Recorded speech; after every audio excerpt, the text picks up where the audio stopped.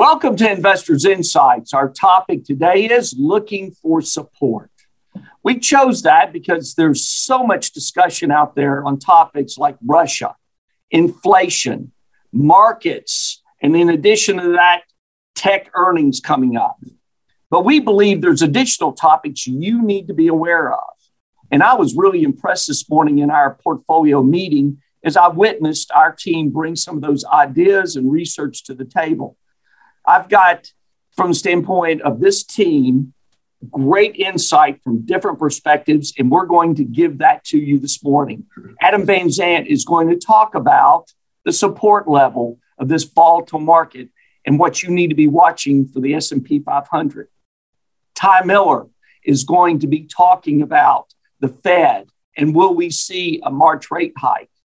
You've got Bobby Norman, who's going to show you an incredible chart that despite the volatility, these are things you need to pay attention to, and we're watching for you. And then Trey Booth shows, you can have all the volatility you want. You can watch the Fed, but if earnings come through for us, we are going to see a year that may be very good to your portfolios.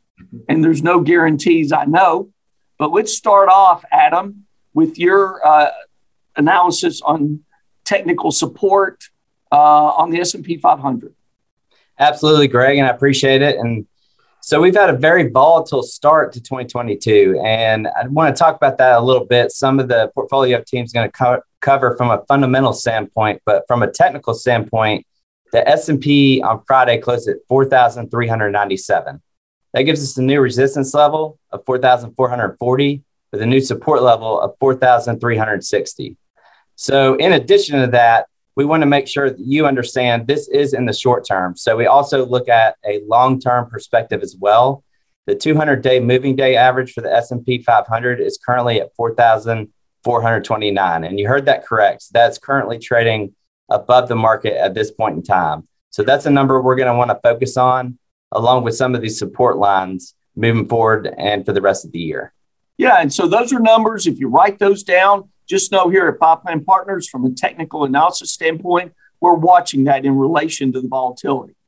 And with all the emotion taking place in the markets and in the news, we're also watching closely this week. Ty, explain about the Fed and possibilities here.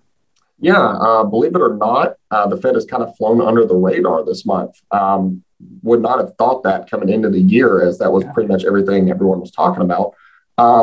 But with that being said, they do meet Tuesday and Wednesday. We're not expecting a rate hike this time, but it's important that they, hopefully we don't get a surprise rate hike, but then also they need to guide us into what they're going to do for their next meeting in March, where right now, according to our CME FedWatch tool, they have basically a 90% chance of raising rates. And in a year where we're expecting maybe anywhere from 2 to 4 rate hikes, it's going to be very important that the Fed lays the groundwork this month for the rest of the year.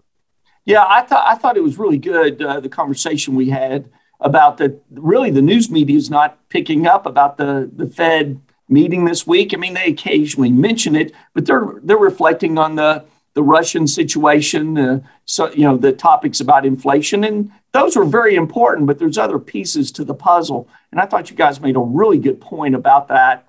Sometimes it's those things that aren't being reported by the news that actually can cause the biggest impact. Mm-hmm. And Bobby, throughout the weekend, I had people asking me about market volatility all last week. Of course, on Friday, with the way the market closed, we had phone calls and Zoom meetings with clients asking about should they be concerned. Talk about that in the chart that you showed us this morning. Yeah, there's no doubt that volatility has spiked the first 3 trading weeks of the year. So I want to remind our viewers that volatility is not a recent phenomenon. As you can see in this chart, going back to 1980, each year one can expect the market to experience a significant correction, which for the S&P 500 has averaged approximately a 14% intra-year pullback. So going back to 1980, even in the years with significant pullbacks like the ones we saw in 1987, 2009, and then more recently in 2020 with COVID, when the market traded back 34% in a short period of time, the market was able to rally back to end the year positive. As always, no guarantees, but history has shown that those who chose to stay the course were rewarded for their patience more often than not. So We're watching our indicators carefully with a volatile time and managing assets to each client's plan, with a diversified strategy. So we're watching things carefully. Yeah, and in last week's vlog, Trey did a great report about from a historical data standpoint. You're reiterating that, giving our clients and our viewers even more concrete information about that. As we say, no guarantee, but I think that was a great chart you brought to the table today, and thank you for that. And then Trey, everybody will talk about volatility. They'll talk about the biggest headlines, but at the end of the day, we know earnings are very important and in relation to what the Fed's doing. Elaborate on that. Yeah, absolutely. The last few years, we very much had a stimulus or a Fed-driven market rally as we needed to get through the recovery. Well, now we need to hand off the Fed. That Fed tailwind is dissipating. Ty talked about the Fed is meeting this week, and that wasn't even one of the top headlines when we opened our doors this morning. That's extremely surprising. With the Fed pulling back, then what will lead the market higher? It's the fundamentals. Adam talks about technicals each week, but the fundamentals right now are built around earnings. So we're very early in the earnings reporting season. Only 64 of the 500 largest companies in the U.S. are reported, but they're coming in a little weaker than historically we see. Only 77% are beating earnings expectations so far. That's below expectation. That's a really high number, but that's below normal. That's the lowest number since the first quarter of 2020. That was a pretty rough quarter, I think everyone remembers. So hopefully we see a turnaround. If we see a strong earnings, then the Fed becomes less and less important. Inflation can be managed by corporate balance sheets and corporations be able to raise prices or raise wages.